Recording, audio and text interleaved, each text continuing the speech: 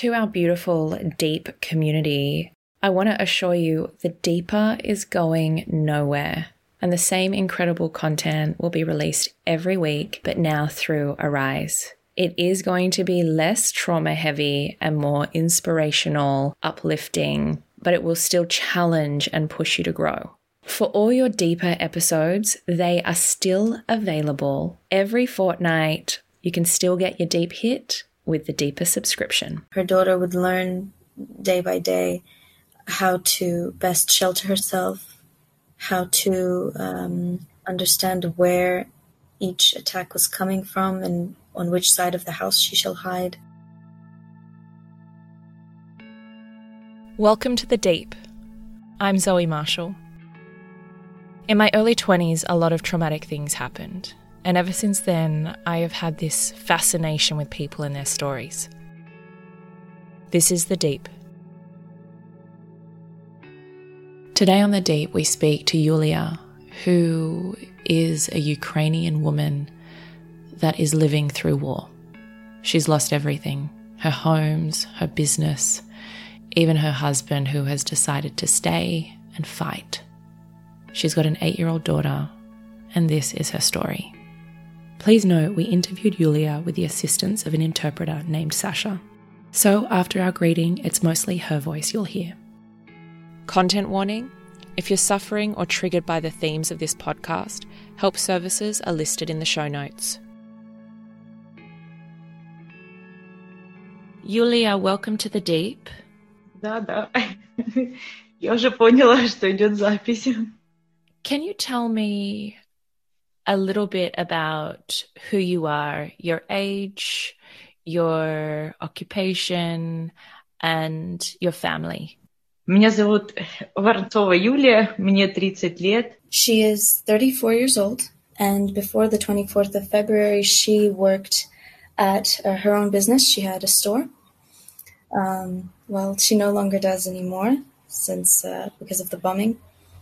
Her husband had never held a firearm before. He was a taxi driver. She has a daughter. She's 8 years old, and she was in 2nd grade in Ukraine.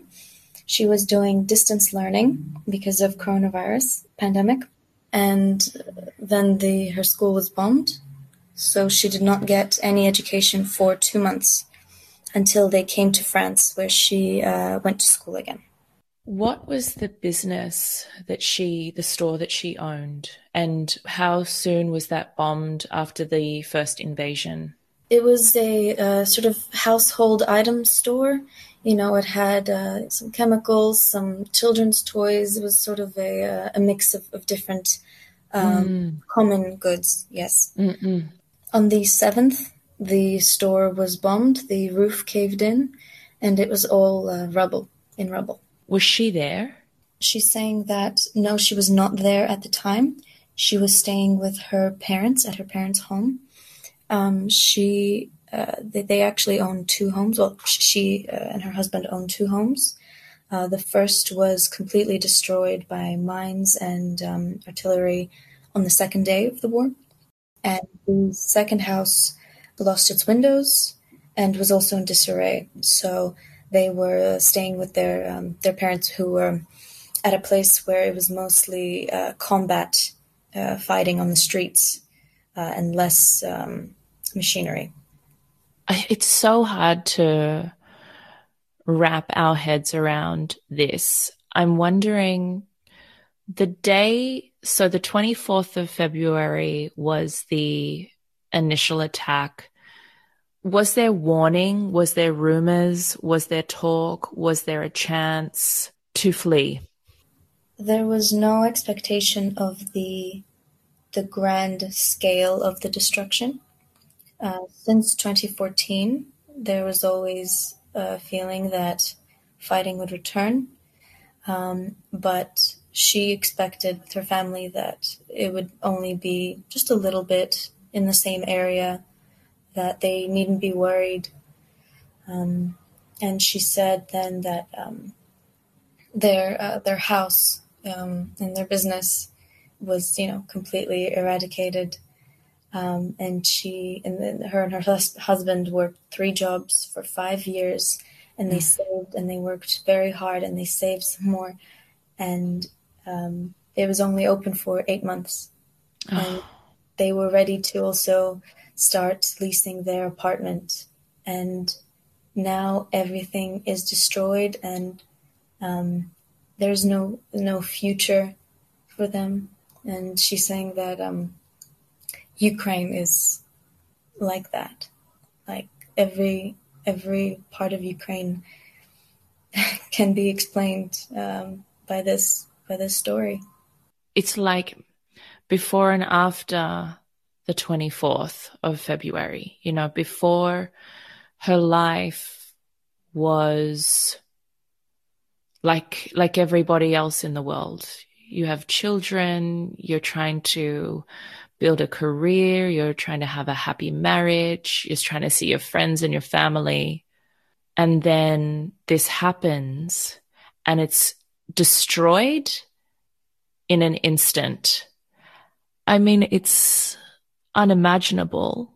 As I was saying, when I told her that, your life was just like ours, before the war, she told me that, God gave us a life and he took it away. He took it away quickly. And she started talking about how many friends she's lost, and her girlfriend's husbands and sons that had to stay in the country, that could not flee, that lost their lives. And she said that they couldn't even get a proper burial, that they're buried in their gardens or their farms. Yeah. She mentioned God. Is her faith gone now? She believes that there is a God. She does not believe in the church. She says, of course, I believe in God. I believe that there is a spirit that is always there to offer you psychological support. She says that there has to be a God, because he's saved my husband so many times when he was a hair away from death. His first battle, I guess, was right outside of their home. He just went out to get something, and he had to start fighting, and he survived. He's in hospital now. She's saying that he didn't tell her what happened to him. She says, thank God that he didn't tell her. But what she thinks is he was squashed by dirt on top of him. And he also was flipped around multiple times, and it would have been hard for him to breathe. And he would have laid there for 1.5 hours at least. But he lives. He won't tell her what happened, but that description is like he was caught up in something. What does she believe it was? What happened is, when she was in France, all he told her was that there was just a slight happenstance that happened, and that he's not very injured. But 5 days ago, when she came to Vinica, he had to tell her the full truth, because she, had to see him. His nose still bleeds from time to time. His arm does not work properly. He spends his day in rehabilitation and then goes to the hospital at night, every night.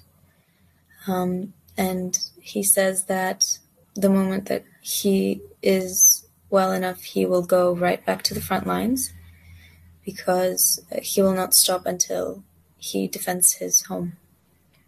Oh my God. How does she feel about that? When she first saw him, when they met in Kiev, after 2 months apart, she nearly fell to her knees and cried. She was shocked. She nearly fainted. multiple times they would not have any connection, no service while she was in France, so multiple times she did not know if he was alive.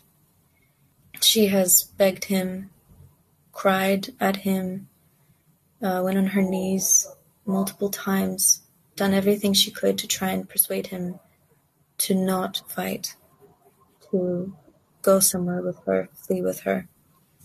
And he says that I cannot. My whole life I will think that I am a coward and that some other young men have to leave, their city to defend mine.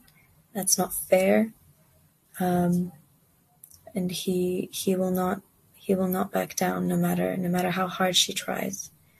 And she's still terrified, and she also told a story of his when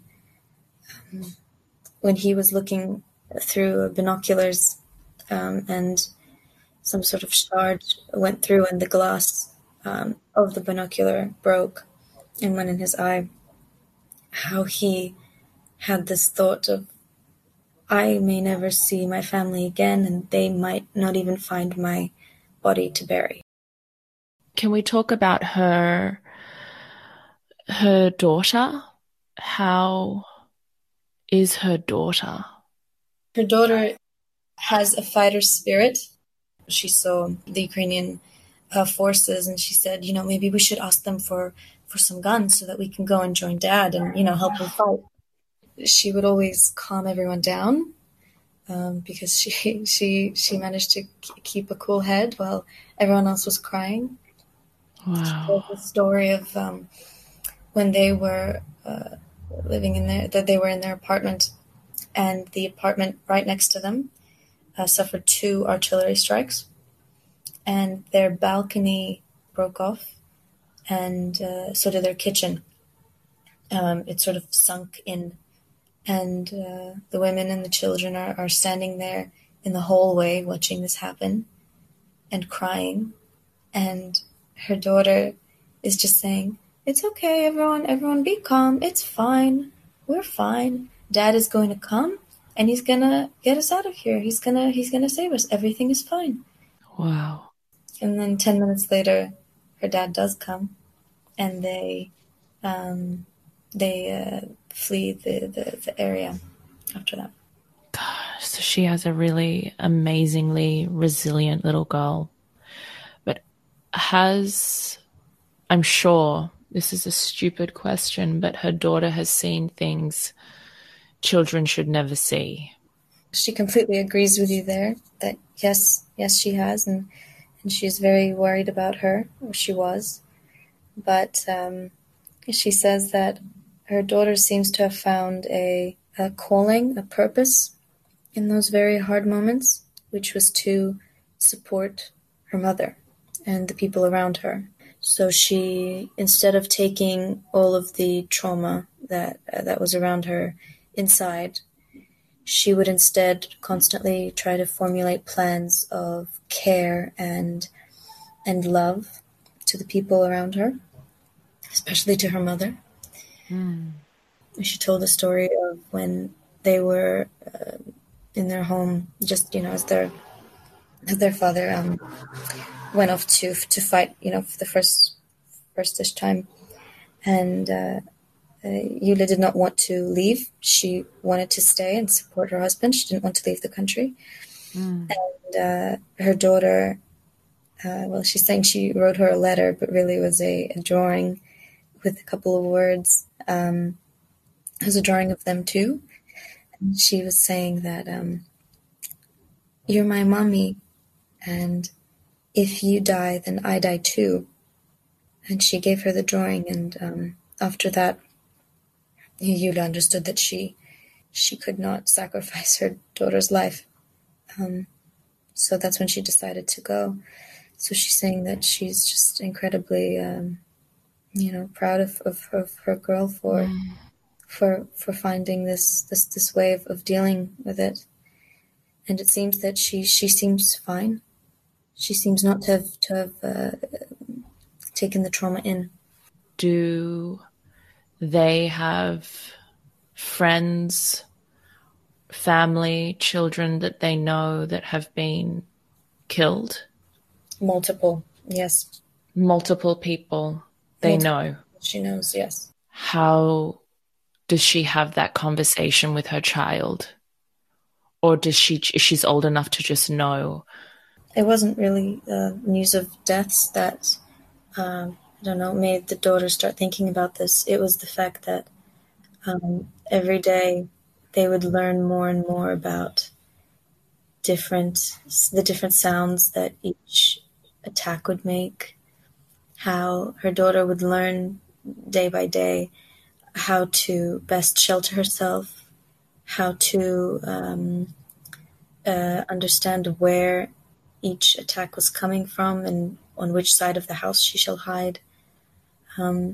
She's saying that she has learned so much and she understands so much that you don't need news of death to understand that. It's beyond that now. It's beyond learning of death. It's pure survival now. It's almost like there's not the time to think about who has gone. It's about how do I just keep being here. Is that right? That's what I'm hearing.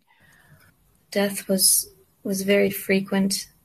She saw her neighbor, across the road in a nine floor apartment. She saw the apartment come down. They saw him die. And when people came to take him out of there and bury him, they were also killed.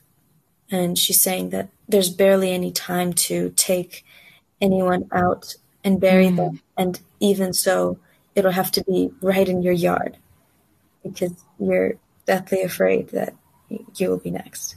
You're attacked again and again and again. Is it luck that she was in none of these places?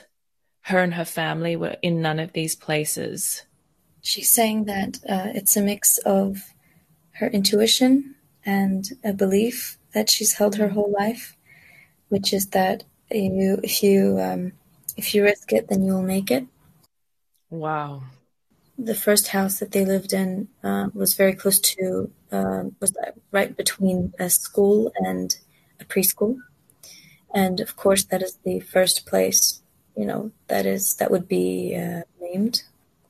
So they stayed there, I think, one night, and then they had the feeling and they understood that they would have to go.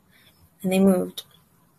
And then the similar thing with the second house where they stayed there for a while and then they moved again and they moved again. She's saying that she believes that she with this logic that she's had her whole life, that if you risk it, then you will make it. She will be able to start life from scratch, move to Berlin, move to somewhere else, move to a new country, and it will work out. It will work itself out. Wow. Can I ask about the bomb shelters? I know there's multiple, but just paint a picture for us. She's saying the first bunker or bomb shelter that she went to was filled with too many people. They didn't have rooms of their own at all. They, people would sleep and sit and talk and do everything in little chairs in the hallway. This was a military-grade bunker facility, but there was not enough food for everyone because too many people were there. She was moved from that place to a second bomb shelter, which turned out to be run by traitors. Traitors to the Russian army, yes. So the refugees, the Ukrainians, were sort of kept upstairs, while downstairs was the bunker with food and supplies, and the Russian army would come in and take all of these things, to care for their wounded and for their army, and they were pretty much locked for 2 days, and then let out to walk on foot to the closest, suburb.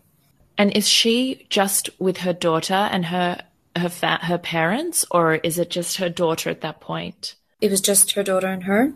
She was evacuated when she was living with her parents, but she went over to her other home just to warm it up. And at that point, she was evacuated without any contact with her parents. So a couple of months, she did not know if they were alive. There was no way for them to make any contact, but a month in, she managed, like, from an acquaintance to an acquaintance to an acquaintance through volunteers. She was able to get her mother diabetes medication. And she says, she's very grateful that was possible because she has very high blood sugar and she needed that medication to live. God. Because that's the thing we don't even think about is medications, is women that are pregnant or babies that are in special need facilities, or children that are autistic. There are so many elements of life that all of this care is taken away, and it is pure survival. But then the impact on that survival is also risky if you've got a baby that is needing to be in an incubator, for example, or someone that needs medication to survive or stabilize their blood sugar. Was she hearing stories or witnessing the implications of these things as well? How complicated it was. By the 1st of March, all stores, all chemists, all pharmacies were robbed completely. She said not even a box, not even a piece of paper would be found. There was nothing. Nothing. So not even thinking about people with special needs. Anyone who wasn't in a bunker had to somehow survive with what they had, with whatever food they could find, whatever water they could find. People died in the streets just from hunger, from thirst. She said that while she was in the bunkers, she saw a lot of midwives just helping women give birth. She saw that? Yes. She said there was a lot of children running around.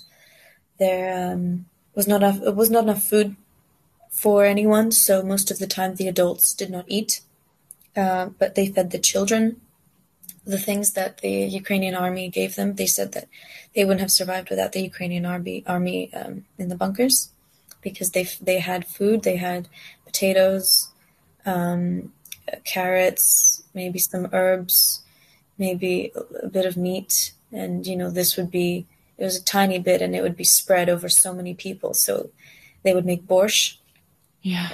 The borscht would have no substance, one piece of cabbage, maybe a little bit of carrot.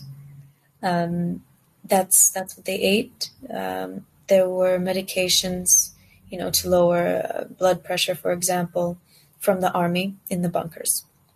So people there were okay. I mean, they were taken care of as much as it was possible. The medications were still scarce, but it was possible to find them through the Ukrainian army. But if you are living by yourself, it's impossible. She said when she was living with some women and 7 children, they would leave the children at home and walk 2 kilometers to get water. And they would use an abandoned shopping trolley or something. And when they were on the way there, they knew that, if there was an attack, they would just drop the trolley and hide. But on the way back with the water, they didn't know what to choose. If they would stay with the water so that their children could drink, or if they would hide and save themselves. So, and when there was no water, they would get snow, and they would collect it and clean it and try to warm it up and use that as drinking water. I'm just deeply sad and deeply sorry. She's saying to your comment, it's fine because it's over. And she told the story of how on the 2nd of March, they did not have any connection, no Wi-Fi. So they did not know what was happening, where, globally in Ukraine, they had no idea. And after 3 weeks of fighting, her husband's higher ranking officer would told him to get his family out. And her husband tried to find someone else to get them out so that he wouldn't have to leave the country. And he tried, but it did not work out, so he did it himself. He was wearing, on top of his, on his body, he was wearing special armor, and he wore it for 3 weeks straight without taking it off. So there were bruises from the armor itself because it was heavy and tough. He has tattoos on his arms, which he did many, many, many years ago, about Ukraine and national pride. And when he was driving them out, they were covered with his armor. And she's incredibly thankful that they did not ask him to take it off, because she says that the Russian army would not have let him pass. They would have shot them, all of them, because it happened to an acquaintance of hers, and they passed so many Russian soldiers and blockades before they could get out. So she's incredibly grateful that did not occur. I can't imagine the terror of that moment of passing them and being close to safety, but being in so much danger, and having her child there, and it being life or death. I can't imagine that. I can't imagine that fear. She's saying that it was not a choice to go. They had to go. If there was even one spot in Mariupol which was safe, they would have stayed there, because it was like a choice between dying in a bunker and being bombed, or by dying by meeting the Russian soldiers as you try to leave. Exactly. It was not a choice. They would have stayed if they had the opportunity. When her husband is taking her out, are they pretending to be Russian? And where are they going? Are they going to where she is now in Paris? Like, how do they get on a plane? Does he come with her? All of those things. To get out, they did not fake, the children and the mothers did not fake who they were. They showed their documents that they're from Mariupol and that they wanted to leave. But the husband, I believe I misunderstood before, her husband was in armor, so he could not stay in it. So he went to a nearby factory and he found, they gave him clothes that he could change into so that he would not be, in armor. And it was factory worker pants and a factory worker jacket, no shirt, because they did not have shirts. They had just the jacket. And they went on, it was in 2 cars. It was also with a mother and 3 of her children. They went out together in 2 cars. And the first one they passed, and the second one, the Russian army, they wanted to take their car. because they had their car written under using the documents of their passport, but in Russia this was not allowed, and they were going to take their car and leave them on the road, all of them. But after, the children, all of the children and all of the women cried. She said everyone cried except, my husband. Then they let us through. She said I didn't know what would happen if they hadn't let them through. That is where she parted ways with her husband. Now, then for a couple of days, he kept going around to different Ukrainian army, encampments, trying to become a soldier. And they all said that you need to go and redo your training or do like 3 months of learning something. And he said, this is the same as what happened in 2014. These are the same people. I've already fought for 3 weeks. I will not learn. I need to go back. And so he was tired of hearing, no, you need your training. So he just took the car and just stayed outside and basically just lived outside the army encampment, asking to be let in, asking to be a soldier again.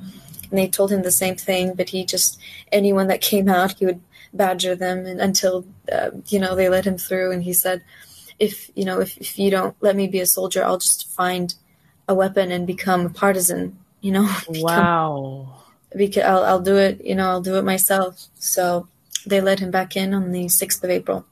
He started, he became part of he became a soldier again. Then they flew to Poland, Julia and her daughter. She says that when she got to Poland, she met a volunteer named Ola, who really is from Dnieper, Ukraine, but has been living in Washington for the last 10 years. Mm-hmm. She works as a journalist, and she has been covering, brave women's stories. And they got to know each other, and she told her that, she has some houses in Paris she owns, and that she can take one and live there with her daughter. Wow. Yes. At some point, she felt like she wanted the care of her home back. The feeling that she was always, supported and understood. So she begged her husband over the phone to let them come back. And so they did, through Lviv and back. Wow. How often does she speak to her husband on the phone now? Right now, her husband is he's close by, he's in rehabilitation. So, they live, they see each other often. But when he was fighting under Donetsk and then she was in France, he would call her maybe once a day, once every 2 days, once every 5 days, maybe multiple times a day, maybe once a week. It would circulate, and every time he called, she felt like her airways opened, that she could breathe, and she felt like she could walk straighter and be happier, and her life came back. She said that she's incredibly grateful for all of the volunteers' work and for the help that they received in France and in Poland and on the way, but she could not. She said that she could not feel at peace away from her husband, that she needed to be with him. Of course. So where are they both now? She's saying right now they are in Vinica. Her husband is 2 kilometers away in the hospital. Mm-hmm. She is right now. Her plan is to go back to Kiev and collect her things, because she used to rent an apartment there. But the woman who rented her the apartment, her husband is also in rehabilitation, and he's coming back. He can no longer fight. So she wants to take her things and move. She's saying she doesn't know what city to move to yet, but she quite likes Vinica because it's smaller than Kiev. Kiev is the capital. And it's easier for her to manage there, where it's smaller. And she is going to help her husband from here. She wants to volunteer, and especially to track the way that armor is being distributed and exchanged, because her husband does not have armor anymore, and they do not have a supply of it, and they have to buy it from a market. And, the shoes that the soldiers wear now, they're not combat boots anymore. They're shoes that will be gone by the end of the day. That they'll run to threads. Everyone is fighting in whatever really. Someone has a helmet, someone has a jacket. Some are just fighting, with a little flag. So she's saying that's what she wants to do, and she said her husband is also going to take charge of it in some way, and have video evidence of all of the supplies and such. So that is what she's planning on doing in the coming days. This is our final question today. Please let her know this is a question we ask every single guest on the show. Yulia, who are you when no one's watching? Я просто молюсь, чтобы быстрее закончилась война, и если бы у меня... She's saying she does not think about herself. She will think about herself when this is over. Now what she wants to do is fight and join her husband if she could. If everything was quiet and her daughter was not there, she would want to be a fighter. And help and have this end as soon as possible so that she can start from zero again. Please tell her that we are so grateful for her time, for her courage to share, and whatever we can do, however little that is, please let us know. She's saying, there's no need to help her. She will survive, but get in contact with foundations and organizations that help with humanitarian help in cities in Ukraine, and especially those that are not being reached enough, and with armor and clothes for soldiers. That is her main desire. Well, we will try and support that when we get that information from you. I just want to thank you so much for being on The Deep today. And thank you, Sasha, as well. Of course. И вам спасибо большое, что поддерживаете Украину, то, что... She's saying a huge thank you to your support and your wish to listen. She wishes that everyone who's listening appreciates every moment of life that they have, because you never know that in 10 minutes the world could crumble around you. So be grateful. She says, look after your health, look after your children. She wishes you all the best. Thank you both so, so much. I hope you enjoyed this week's episode of The Deep. If it's left you with any burning questions for me or our guests, please hit us up by direct message on Instagram at What's the Deep.